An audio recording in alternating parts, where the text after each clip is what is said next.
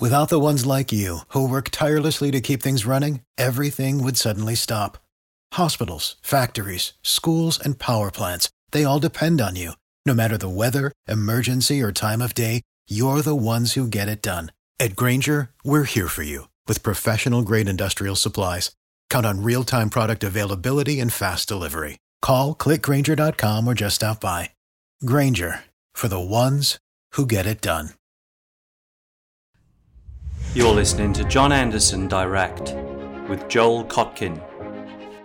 Professor Joel Kotkin is the Presidential Fellow in Urban Futures at Chapman University in Orange, California, and is the Executive Director of the Houston-based Urban Reform Institute. Joel has been described by the New York Times as America's Uber geographer. His research and writing looks closely at economic, demographic, political and social trends in order to offer insights into the future nature and shape of society. He's the author of quite a few books, including The New Geography and The New Class Conflict, but his latest book really has, I think, hit on something that's very important for us to understand. It's called The Coming of Neo-Feudalism, a warning to the global middle class.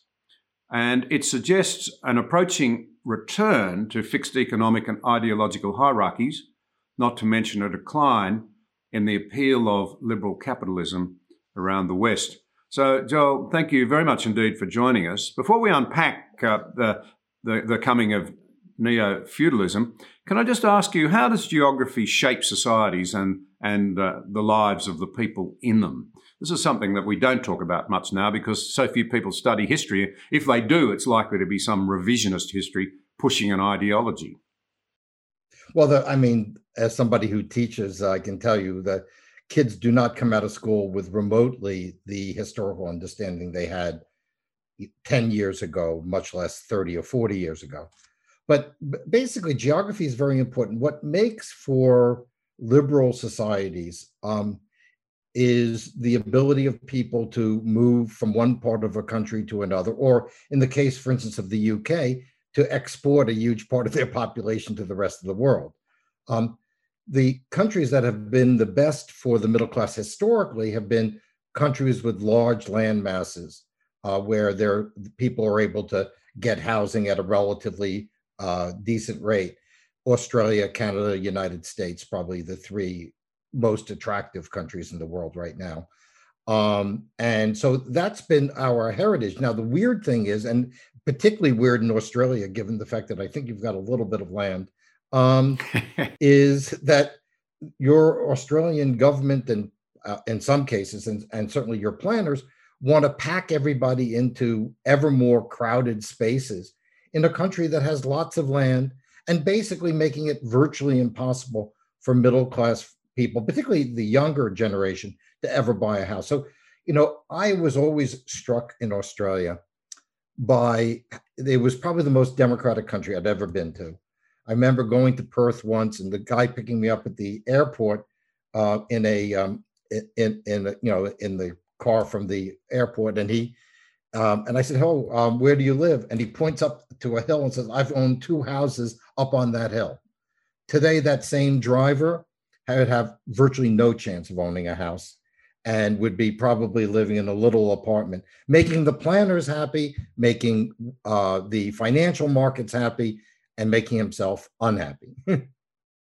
You're right. And we'll go on to talk about this because part of the response to the economic chaos that came out of the great financial crisis and now COVID is exacerbating these problems. Those who have assets are doing very well. Low and middle income earners are looking at flatlining wages. And you raise some very interesting questions about who's benefiting and what it might all result in. You're absolutely right about Australia. A 17% increase in housing prices during essentially a COVID-dominated era. And to highlight the accuracy of what you've said, that the problem's so much worse in Sydney, Melbourne, Perth, whatever. If you get out into the regions in Australia, you can buy a good house for a mere fraction of what you pay in the major cities, but there's still this desire to congregate. So, and in fact, just on the geography shaping things, most famous historian who's still alive and doing a lot of writing, Geoffrey Blainey, well into his 90s now, was launched to fame in this country by writing a book called Tyranny of Distance. And he describes how the nation was in fact shaped by its isolation. So it's something we ought to keep in mind. But I'm particularly intrigued this morning as we talk, your contention that we are in danger of returning to a new feudal system. Probably useful to outline for people who don't really have much of a focus on feudal times, what a feudal system was, and then to perhaps take us through your thinking about why we may be seeing the emergence of a new feudalism, which ought to be deeply concerning to us. Well, first of all, the feudalism, obviously, it's not the same, it's not people going to go around with chain mail and hack at each other with swords. That we're not going back to that. But what we are seeing is what I would consider the freezing of class lines. In other words, a less and less upward mobility throughout the whole West, and now beginning to affect China as well, where you're pretty much, if you come from a certain class, your chances of staying there are better. The old sort of up from the bottom process has become, which really was characteristic of much of the 20th century, is now much, much more difficult. And I also think that what you have is one thing is obviously that you have two powerful classes, very much like the old French first and second estates, the aristocracy, which is now the tech and the Wall Street people, and what I call the clerisy, which used to be what we would call the clergy, but is now sort of our secular clergy, the universities, the media, the upper bureaucracy, who can tell us to do whatever we want to do. And in COVID, both of these classes got richer. The people who control the online platforms, obviously Jeff Bezos, have made a phenomenal amount of money in the pandemic. The clerisy has become all powerful, able to determine what's true, what's not, put limitations on almost everything, sometimes with scientific justification, sometimes without, but with an enormous exercise of power. Who has declined? What I call the yeomanry, which would be the old third estate, the small property owners, the artisans, that class.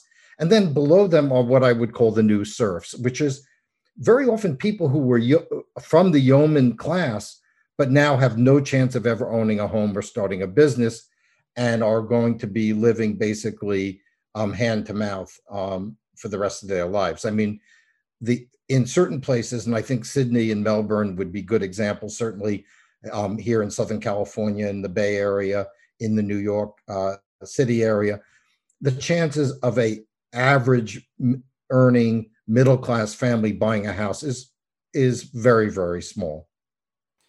Yeah, you draw out some very interesting parallels. You say that this new sort of technical class of very, very wealthy people who do well in this new emerging feudalism, as you put it, has a parallel in China, where it's all right to become incredibly wealthy in a communist state where everybody's meant to be equal, provided you toe the government line, and that there are indeed shades of Mussolini's Italy. You've got the situation where, traditionally in your country and in ours, the captains of industry tended to be economically conservative. They were respecters of democracy. They had a deep identification with their country. But you now see, as David Goodhart might call it, the emergence of the somewheres and the anywheres. The anywheres are sophisticated people who have no particular allegiance or patriotism about them in relation to the country that they live in. And you're seeing this sort of strange merging almost of this pattern in both America and China, as I understand what you're saying. Well, I think that what's happened in China is that in many ways, I think, what's happening in China, I like to say America is evolving towards Chinese capitalism with American characteristics, sort of turning around Deng Xiaoping's old phrase. Basically, yes, you can make a lot of money, but you've got to kowtow to the party line. So Jeff Bezos gives money to Black Lives Matter, which is a group that, wouldn't mind, seeing him expropriated, if not guillotined. You have people genuflecting to ideologies that are completely opposite to the ideologies that allowed them to accumulate wealth in the first place. Yeah. Yep. And part of what is also very much in the medieval fold is the rise of orthodoxies. In other words, you can't challenge the orthodoxy. You now have Facebook and Google, for instance, limiting and sometimes eliminating points of view that are just dissenters, whether they're like, for instance, Steve Koonin, who just wrote a very good book on climate change, a former chief scientist in the energy department under President Obama. He comes out with a book which says, well, there's been a lot of exaggeration and maybe there are more pragmatic ways of doing it. Not a crazy denier's book. It's called misinformation when you try to access it. Or on the most embarrassing things like the whole question of where did COVID come from? I don't know. But the fact that there were credible people who thought that maybe COVID was created in a lab were essentially silenced until the CDC said, oh, well, maybe it was true. But in other words, this idea that like you have to go through the bishop's office to get approval for your views. And by the way, when the bishop has a different point of view, that becomes the new law. But meanwhile, anyone who dissents is kicked off, basically, kicked off into what I like to call the digital gulag. I mean, they still exist, they're still breathing, but they have a very hard time reaching anyone. Yeah, recently in conversation with Yeon-mi Park, the South Korean lady who escaped, a North Korean lady who escaped North Korea, she very vividly describes what a society looks like when all differing views are silenced. You rapidly fall into a great darkness because your ideas are not challenged and the ruling orthodoxy can't be broken. And the results are dreadful in every sense, including economic. But let's tease out a little bit. What does the new clerisy believe? Because this is what you're really touching on when you say that they establish orthodoxies until a new orthodoxy comes along. Which, by the way, sort of takes you right back to the early days of Western freedom, when we used to burn people who dissented at the stake until we realised that was dumb, because sooner or later today's minority would become tomorrow's majority and the whole thing would turn. You get a very unstable situation. But what is it at the moment that the clerisy, the new clerisy as you call them, believe? How would you summarise that? First of all, they believe in themselves and they are very attached to credentials. I thought one of the great comments about this is, let's say journalism, because I'm particularly sensitive there. You go through the journalism schools, they don't teach people to be objective anymore. They don't teach them, hey, you need to inform the public, which is how I was brought up as a journalist. Now you need to instruct the public. And then you have this belief by, let's say, some of the health authorities, well, we can lie and do things because it's good for people that I lie. Like, I'll change what herd immunity is. I'm going to change whether you should wear a mask or not wear a mask, and then change that point of view with this idea that your authority is so great that nobody can challenge it. And what we have now is a alliance between this clerisy, which is overwhelmingly made up of people who have a particular ideology, and the tech oligarchs, and now the corporate world. The scariest thing in the essay I did recently for Claremont, the scariest thing is now you have major corporations doing the same things. We're going to discriminate against white people. We're going to make sure that our employees go through some sort of indoctrination. United Airlines gets up 50% of our pilots are going to be women or minorities. I said, well, that's great, but you know what? I'm on an airplane a lot, and I really just want a really good pilot. I mean, their skin color and their gender is irrelevant. What I care about is that they're a good pilot. So we're stripping away the merit. And what's ironic about it is many of the victims of this, I'm sure this is going to be true in Australia as well, is you have an Asian population, for instance, which generally overachieves relative to the other ethnic groups overall. And now right? And then you'll say, well, you know what? We don't want, the Bronx, the Bronx High School of Science, or Stuyvesant in New York City, or Lowell in San Francisco to be based on merit. These super academic high schools, we're going to do it by lottery. We're going to get rid of any sort of testing. I mean, I can see this. My daughter goes to a charter school here in Orange County, my younger daughter, which is a great school, very hard to get into. They're going to go to a lottery system. And she says to me, Dad, in 5 years, that this degree isn't going to be worth what it was. I know that what's going to happen to how good is a Berkeley degree going to be when SATs are no longer used, where the number one way of getting in is basically being in the right ethnic group. You're going to degrade the quality of things, and you're going to make it very difficult, particularly for those people like working class, let's say Asian families, who have worked really hard so their kids go to good schools and then they move up. Just like my grandparents coming from Russia were able to get at least some of their kids into the professions and into City College, where they did well. Well, they worked really hard in school. All the habits, what you might call the bourgeois culture, which, by the way, the Black Lives Matter people say it's white culture. It's not white culture. The most bourgeois people I know in terms of behavior are immigrants from Africa. In Houston, the Nigerians, by some measurements, are the best educated, wealthiest population in the city. And so, it's not, but what we've done is we've taken all the elements of middle-class value systems and decided that they're racist and discriminatory. And they're the exact opposite. Look, I come from a family where my father was the first one to go to college. For my wife, she was the first one in her immediate family to go to college. I mean, from Canada. All these people who have made this transition, which is the really emblematic of the liberal capitalist era, that whole process is now being negated and turned into something which is very similar to what you saw in China in the 60s or in the former Soviet Union.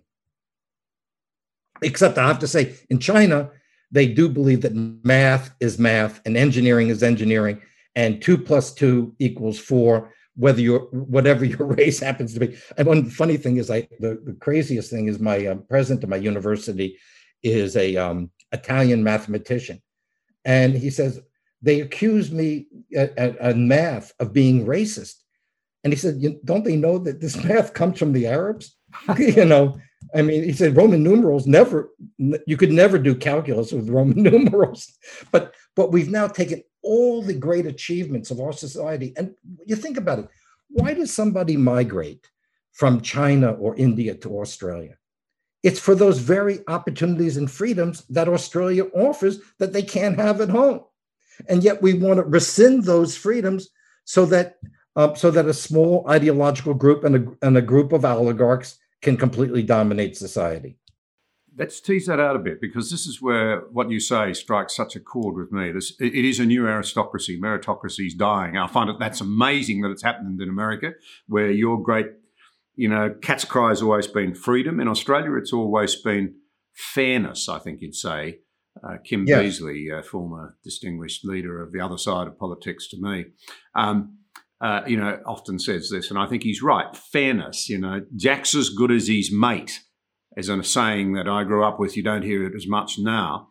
But now what you actually have that's so frighteningly reminiscent of what we'd once broken free of is a class of people who just naturally assume that they know what is best for us, and they actually don't really believe in democracy. They actually don't really believe in it. They know better. Well, and where we're going to see this take place is going to be in the climate issue, where, they're basically going to say, you're going to have to do what we want. And we know you're not going to like it. So we're going to do everything by administrative diktat. This is the new pattern. Whereas, legislatures are not going to be able to say to people, you know what, we're going to restrict how much energy you can use. We're going to raise the price of gasoline, petrol by a huge amount, but it's not going to be passed by the legislators. It's going to be done by executive order. We saw this beginning to develop, particularly under President Obama, and now and then Trump basically rescinded them, and now Biden restored them. But in each case, the legislators never got to talk about it. And I want to make one last point just on this, which is, I'm not a conservative. I've never been a conservative. I've never voted for a Republican for president. I consider myself somewhat of a social democrat, but today's progressives are the exact opposite of social democrats. Social democrats want middle-class people and working-class people to move up, maybe own property, maybe have a better life for their kids. Today's progressives essentially want everybody to live in a studio apartment, play video games all day, smoke pot, drink, and water their plants, and watch porno. I mean, that's sort of the vision that they have. Their vision isn't this young person's going to achieve what their parents achieved, because under their rubric, you can't address climate change except on the backs of the middle and working class.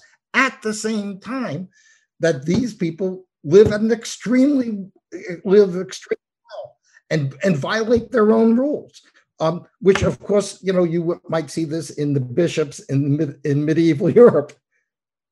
So this is a very interesting thing that there's a parallel in my country, and I'd say in Britain too, and that is that the traditional Labor parties or sort of left of centre parties, social democrat parties here, were very committed to the working people, and to those who are disadvantaged or dispossessed. But what has actually changed is not just that in the name of identity politics, they're creating new aristocracies out of victims, real or perceived. There's something else going on. They actually think working men and women are the enemy of the environment. They actually despise them, a lot of them. And there's working people are, and I think, actually beginning to wake up to this. So you're seeing a massive political realignment. So in a lot of cases, and I think there are probably parallels right across the Western world, you've got people in the so-called leafy suburbs, very well-to-do, who are increasingly now disinterested in social cohesion and even in patriotism. They're more committed to environmental and social causes, and so they're tending to vote now for, ironically, left-wing green-type parties, and it's the sort of workers and middle class that are attracted to the sort of centre-right parties. You're seeing quite a dynamic shift here, and you talk about that too, the possibility for a real realignment in coming times, where the old left and right definitions and breakups mean nothing. No, I think that's very accurate. I mean, there's a very good book out recently called Despised out of the UK, which talks about, the attitudes of sort of the, a friend of mine calls them the cognitive elite, and their attitudes towards the working class. And the great problem is, can we find a champion of working class, if you will, somewhat nationalist perspective, who doesn't indulge in white nationalism and racism? That, I mean, even Donald Trump, who is an awful human being, in the last election picked up votes among Jews, among Hispanics, and even among African Americans and Asians.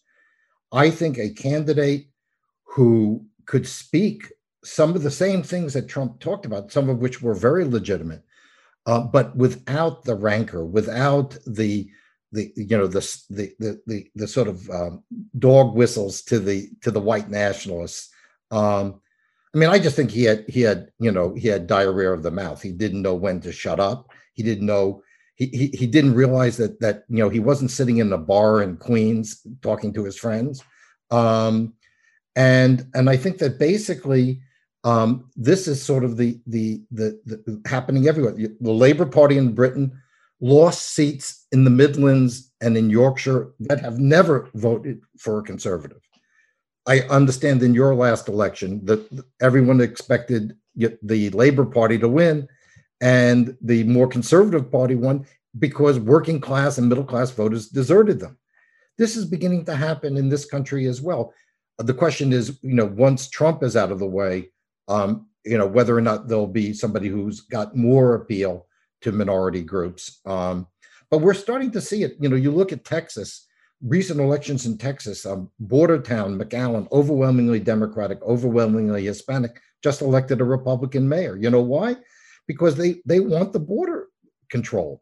Because if you live on the border and then all of a sudden you've got people who are coming into the country illegally, including some criminal elements, but even or people who might have COVID. Australia has the advantage of being an island, basically big island, but you can cut it off. We have a huge borders with both Canada and Mexico, and so I think there are a series of issues that are coming up that will continue to separate working and middle class families from the progressives. The progressives seem to be, as a friend of mine said, the alliance of the overeducated and the undereducated. And basically what they do is they say, hey, you know what? We're going to give you free money so you don't have to work, or you can only work part-time. And that's how we'll buy you off. And we see this in states like California, where a lot of the middle-class jobs have disappeared. The industrial jobs have disappeared. So the traditional way of working people moving up has been cut off. And so the progressive response is essentially transfer payments. And those transfer payments, who pays for that? That's the middle class. I don't think Zuckerberg and Bezos and those people are paying the taxes that go to transfer payments. I think it's poor schmucks like us. It's interesting to one thing you said there, the unexpected election result in Australia. There's something behind that that's really important. A lot of people now don't feel they can safely tell a pollster what they really think. Yes. We are silencing people. One would have thought there'd be a little more graciousness and a little more intelligence on the part of modern elites in the face of this.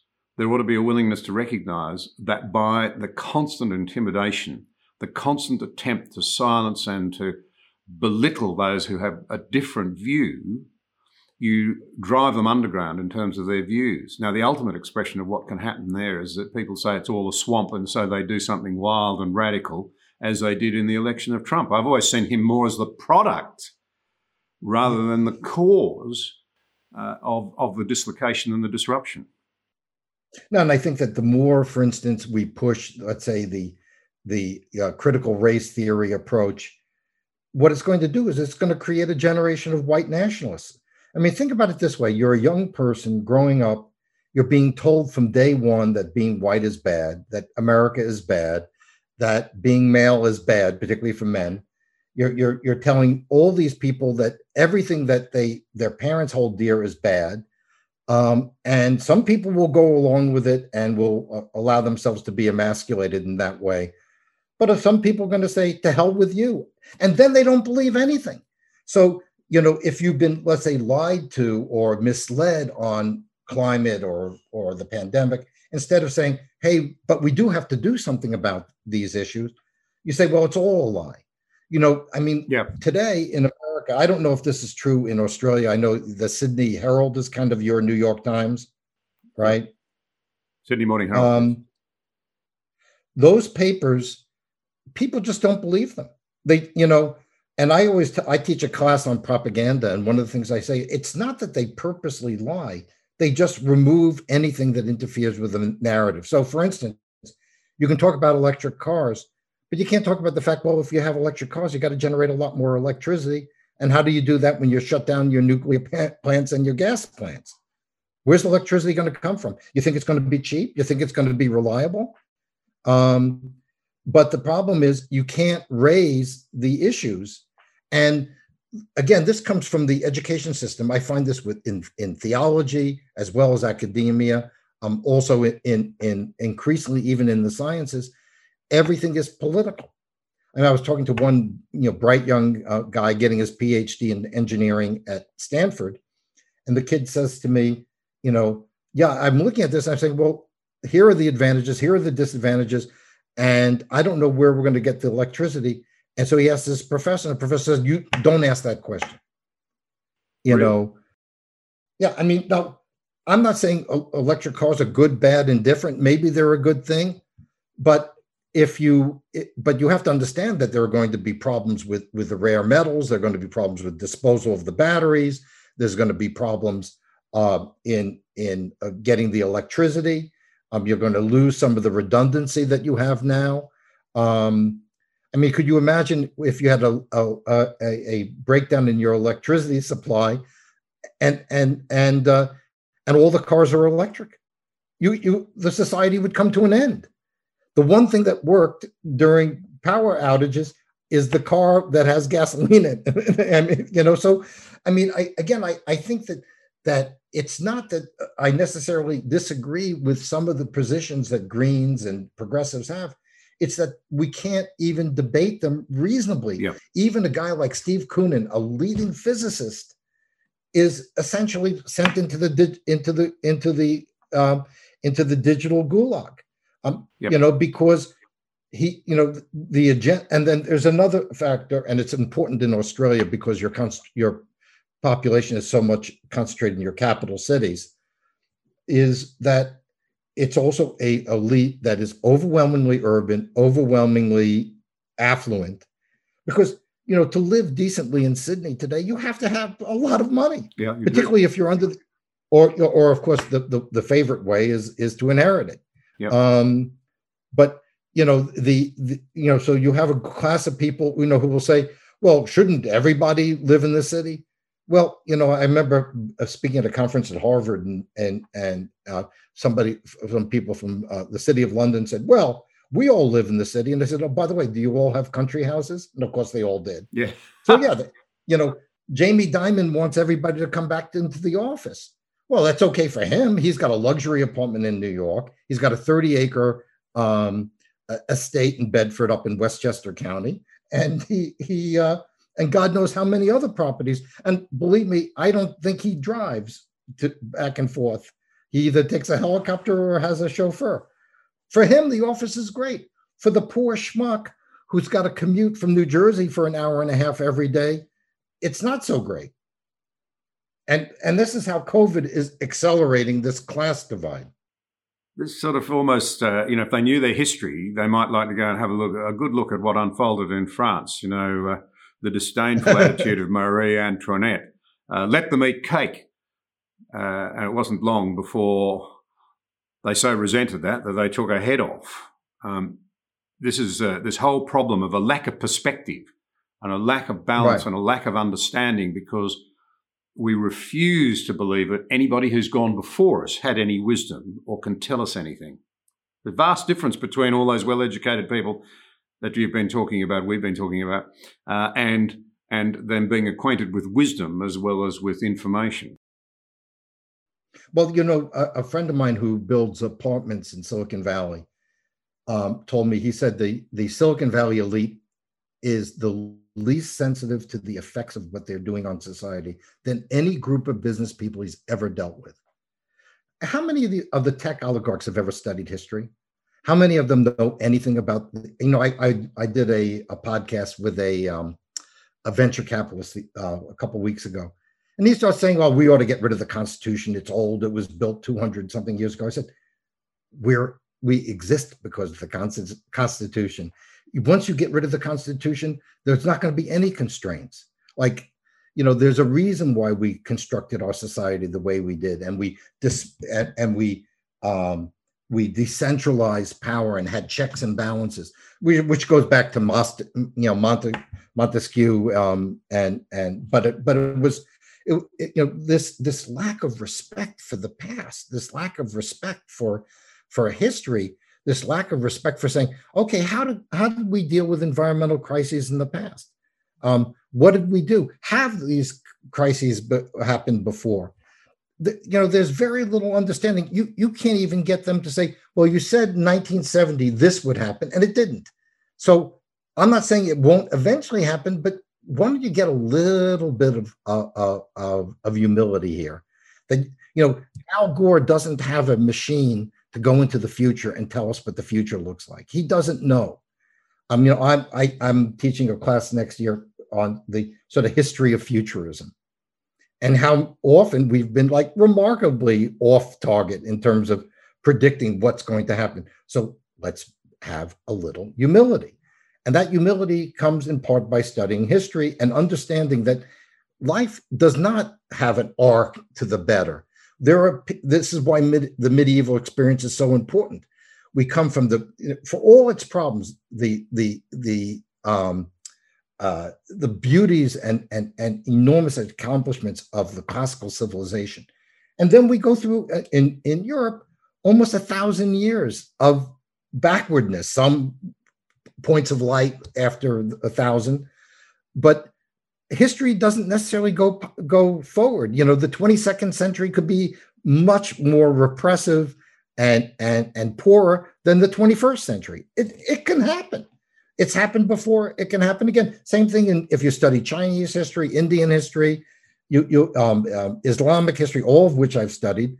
You would find that they've had periods of rises and falls. So you have to understand these things. But how do you deal with people who think that life can be and ideas can be reduced to algorithms, which cannot pick up these subtleties? Now, the great thing is that I've discovered doing these conversations, a lot of young people are beginning to realize they're being sold a lot of duds along the way here, and they want more information. And one of the things that I would say, we talked a bit about the old definitions of left and right being wrong, but useless now. But one thing that always stands in my mind is one thing I do think conservatives have right is their profound belief that human nature doesn't change. And if people want to reject their constitutional arrangements, we're the same in Australia. We have a later constitution where we're able to draw on the best wisdom from around the world, including America. But go back and read the Federalist Papers. Not that I've read them all, but go back and look at the deep thought, the deep understanding of human nature, the deep balancing of people's rights and responsibilities, the deep thoughtful division of powers, the reason you have a collegiate system for electing your president, the reason you have a Senate to look after the little people, the commitment to free speech, because free speech isn't for the majority, it's for the minority. And if you wash that out of the system, well, let me come to another question that I think arises out of your writings. This everybody knows better than Steve Koonin sort of approach. Now, he's a physicist and he might actually know something about climate change, and he's not a denier, so he shouldn't be demonised, right. But he's saying don't go too far. That's a reasonable synopsis, I think. But no, we who feel actually understand better than those of you who know. So this is a crisis. Now, one of the things that you point to here is there's a real danger that this sort of policy positions that are now being forced on governments will actually result not just in the lower and middle classes not being able to get ahead, but in things like energy poverty, and a real cost burden that they're not being told about, although I suspect many of them are beginning to sense it. So that the climate change policies, everybody wants more renewables, and they do in this country too, and I understand why, but they're not it's not being explained to them the true economics behind it. And in reality, it may result in very considerable increases in costs that will be borne by people who can least afford those costs, not the people who are doing all the spruiking. Right. And of course, what we found here in California is who buys Teslas, who buys electric cars, who puts solar on their roofs. They're the wealthy people, and they get all these benefits.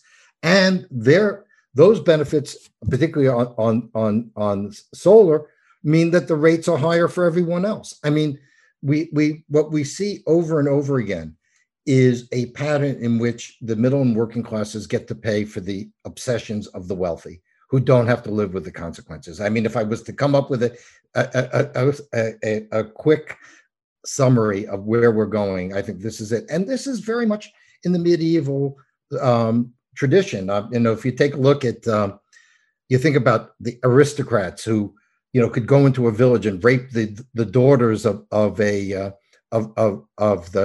peasants, and then they can go and they can get by indulgences from the church. Or you have the bishops who are preaching poverty, and the parish priests are poor and living with the poor. You think the bishops lived with the poor? You think the popes lived with the poor? No, they lived incredibly lavish lives and had mistresses, and so this idea of there being sort of one set of rules for one group of people and another set of rules for other. And we have the same models. If you read the history of the early Soviet Union, within the first 2-3 years of the revolution, which thank God my parents managed to leave beforehand, but my grandparents. But the thing that happened is, guess who's living in the estates of the noblemen? The Bolsheviks. So fundamentally, and that's why I think your point about human nature is important. And one thing I agree, the conservatives, but I would say traditional liberals understood you need a balance of power. The great Justice Brandeis here in the U.S., he said, let the states experiment. Like in your country, maybe what works in Western Australia doesn't work in New South Wales. Maybe what works in the Northern Territories is something different. Let the local people decide, okay, we're going to do this or we're going to do that. But that's not the mindset of the clerisy. And the clerisy and the oligarchs, they want national policies, they want top-down policies, and they don't want the hoi polloi to get in the way. Interesting, just to go back to the human nature question for a while, it's really important to remember, and not to sound overly negative. I know I have a tendency to always look for the sort of the downside of what other people are trying to do. You've got to remember the upside. So if you go back to the clergy, you've got to remember that, of course, in earlier times, many monks, whatever, right throughout Europe, kept truth alive. They set up universities. They lived very simply indeed. Yes. But it's this, and you could say the same of the people who've given us this incredible technology, which you and I are using right now, and avenues in social media, I hope for good, promoting good argument. That's the theme of the series I do. You can't get good public policy without a good argument. If you shut the argument down, if you truncate it, if you distort it, right, you'll end up with bad policy. But it's a bit, and they might say, well, this is all good stuff, and it's good that wealthy people are buying Teslas. It'll be like the history of the internal combustion engine. They were for the wealthy until Henry Ford came along and they became available for the masses. I guess the point is that the poor and the middle classes weren't subsidising the wealthy people to buy their early motor cars. There's a difference. Yeah. Well, and also, you have a movement to eliminate a great deal of independent businesses. In COVID, at least I know in the United States, about 35% of all the small businesses in this country will probably not make it through the whole crisis. What's going to happen with people who, once the transfer payments, end? What's going to happen to them? I mean, the problem is that we are setting up a system that I don't think, to use the favorite green word, is sustainable. You can't have a society where 1% of the population controls 50, 60, 70% of the wealth. You can't have a society that's democratic when 4 or 5 platforms control the flow of information and the culture. Now we have the tech people buying up the studios, buying up the newspapers. This is just terrifying development. And because governments are so afraid of these companies or are owned by them, that nobody's stopping them. Now, the good news, I'll give you some good news. I think there's a consciousness both on the left and the right that these tech companies are out of control and have to be curbed somehow. I think there is some pushback there. I think there is some belief, for instance, here in the United States, that we have given too much of our economy over to China, and we've allowed our industrial base to atrophy. So there are some good factors, and frankly, I think President Biden has followed President Trump on at least these issues. He'll never admit it, and probably Trump will never admit it. But the reality is the historical necessity of this country to begin to wean itself off China is, I think, widely recognized. So there are some good things going on. There is some pushback. What we don't know is how the politics will shape over time. This is a really interesting question, and of course, America remains. There are no global challenges that can be resolved without the full engagement of the Americans, and we're very conscious of that in Australia. Very conscious of it because we've been feeling the ire of a very authoritarian regime to the north in recent times. Not least of all, I suspect, because we were the first country to say that we didn't want Huawei involved in the development of our 5G telecommunications network, and then America followed. Most of Europe's now followed, and I suspect that that was the catalyst for a bringing forward, if you like, of what I suspect was always going to be a much more assertive China. But the question remains, I think, we have to believe in ourselves. We have to believe in our culture. Our young people have been encouraged to believe that they're inheritors of a bad, racist, cruel, oppressive culture that you'd have to say, is it worth defending? So how do you think that plays out? I mean, in the end, I suppose what I'm saying is maybe the world's future, if we're not to fall into a new dark ages, as you alluded to a little while ago, we have to actually believe that we have something valuable in our democratic traditions. We have to actually believe, here's one of the really interesting aspects of the current debate, it has to be painted as so bad you can never acknowledge progress. And as one who looks at Jimmy Crow and the whole question of the way blacks have been treated in America, I can see why there's been deep angst. But the reality is that, as many black clear thinkers have said, there's been enormous progress. Since the 1960s, a number of black Americans who have moved into the middle classes and are now doing very well has improved dramatically. But there seems to be this sort of, oh, no, it's all bad. You can never concede that a liberal democratic order is the way to get things done. Because the minute you concede that, you say, well, you're opening the suggestion that perhaps it shouldn't be overthrown. It can be somehow made to work.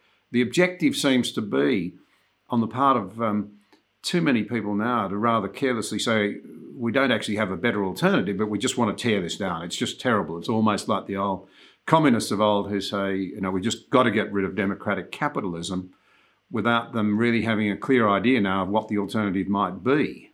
We've got to believe in ourselves, though, is my point.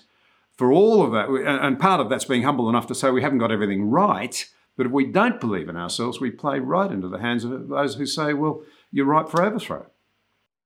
Well, I was thinking, I mentioned to my daughters and also to my students, I would say, I'm old enough to remember driving down to Virginia. My parents took me to Williamsburg and seeing colored-only hotels.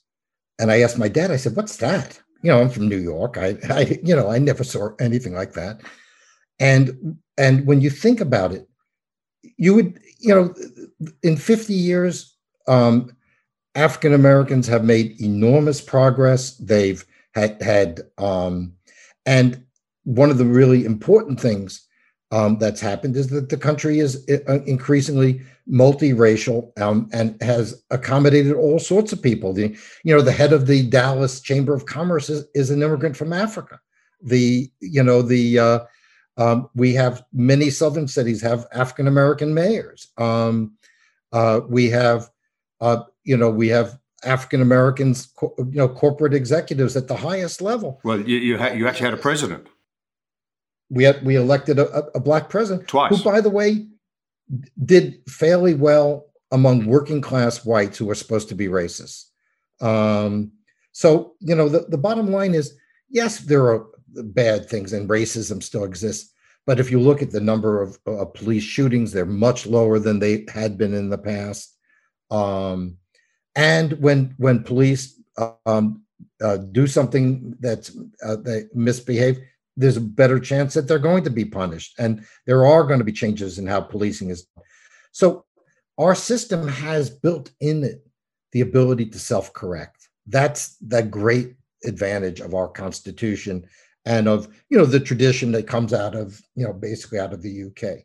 You can change things. They can be done gradually. You don't have to overthrow the government to change things.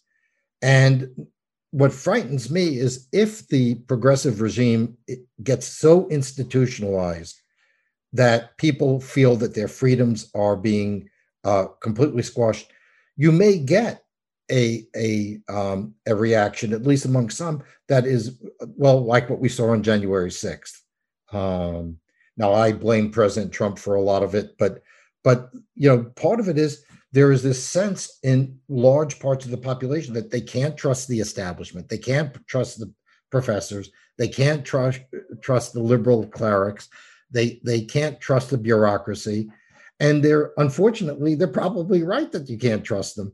Now, how you deal with that lack of trust is a different issue, but fundamentally, this lack of trust in our institutions is really scary. Yeah. Because I think, but you didn't used to think, well, if a president, if a Democrat won the presidency, everything would change the next day.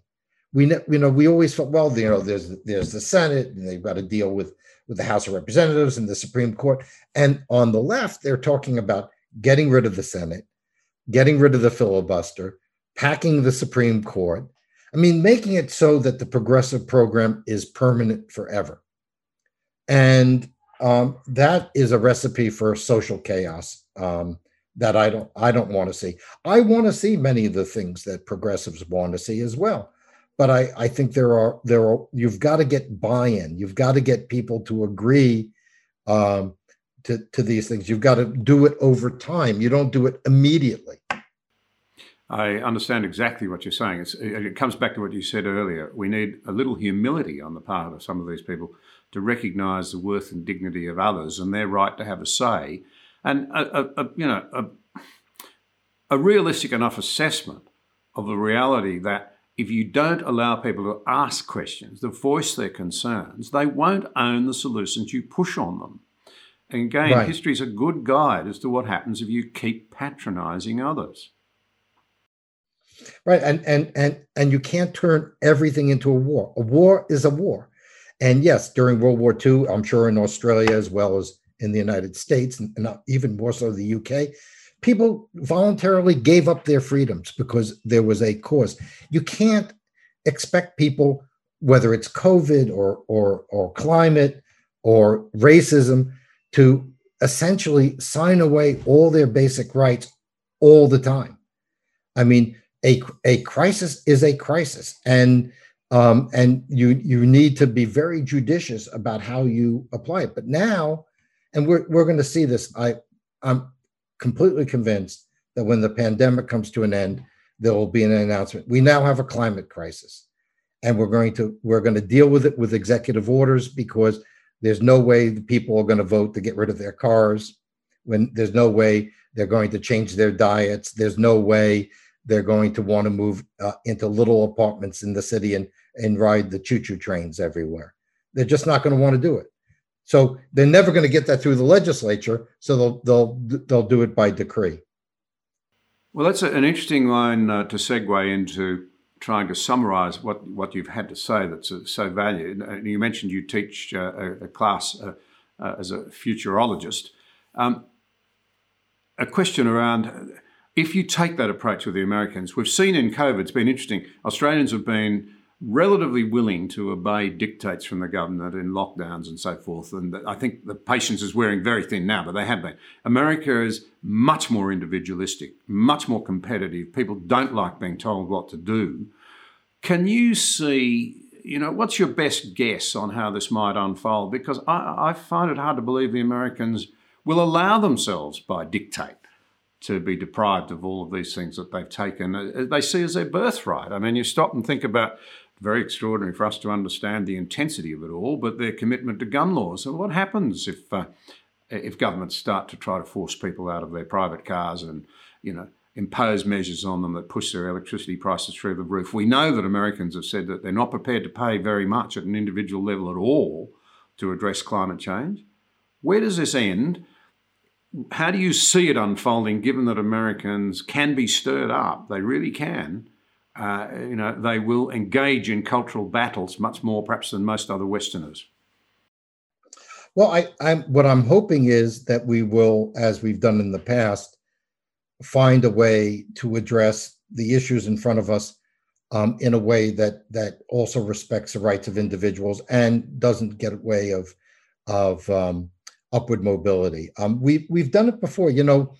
We have to remember that after World War II, whether in Australia, the UK, Japan, the US, we really moved towards a more democratic society. We made the changes we needed to make. People were beginning to be able to buy houses in the US in the 60s. We addressed the great gaping hole, which was our treatment of particularly of African Americans. We've been able to do it in the past. But we've got to, I think your point is right on target. We have to have debate. We have to have compromise. I mean, my great hope with President Biden is as a long-term senator, he would try to get those kind of compromises through. The problem is, his own party doesn't want that, or a lot of his own party, and the Republicans don't seem to want it either. I mean, we've got extremes on both sides that consider any form of compromise as a surrender. You can't have a democratic society where extremes rule. And by the way, the vast majority of Americans are neither on the right or the left. Most of them are somewhere in the middle. Some tilt a little left, some tilt a little right. I am sure that's the situation in Australia and the UK as well. Yeah, it is. But the problem is that great group towards the center has no voice. It's being pushed out of the public debate. It's being pushed out of the entertainment industry. It's being pushed out of most newspapers. I used to work I've been a columnist at the Washington Post, the New York Times, and the LA Times. And the openness of those publications, I still do some for the LA Times, but the openness of those publications to any kind of unconventional, non-party line views has declined dramatically. Yes.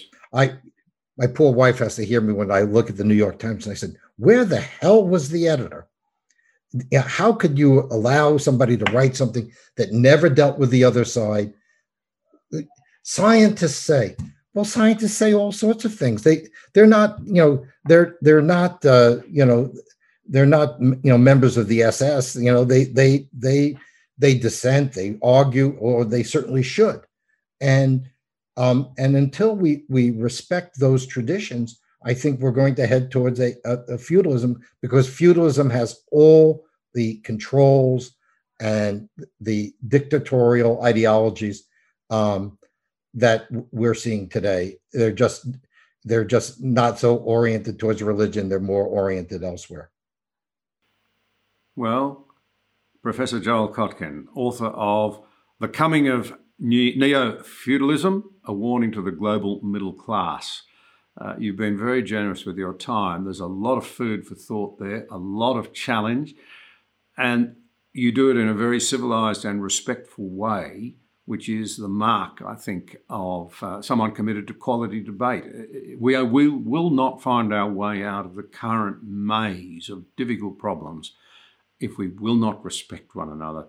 So I can only thank you very much indeed for your time and for the lifetime of experience that you've brought to this moment. That's the thing, isn't it? You don't become an instant expert on anything. Too many people think that they can become an instant expert, and all too often based on their feelings rather than their thinking and their knowledge. Well, you know what? History matters. If I was to summarize my ideas more than anything, history matters. Understanding history is critical to making good policy and creating a good society. And to keeping ahead. Yep, that's true. Thank you so much. It's my pleasure. You've been listening to John Anderson Direct. For further content, visit johnanderson.net.au.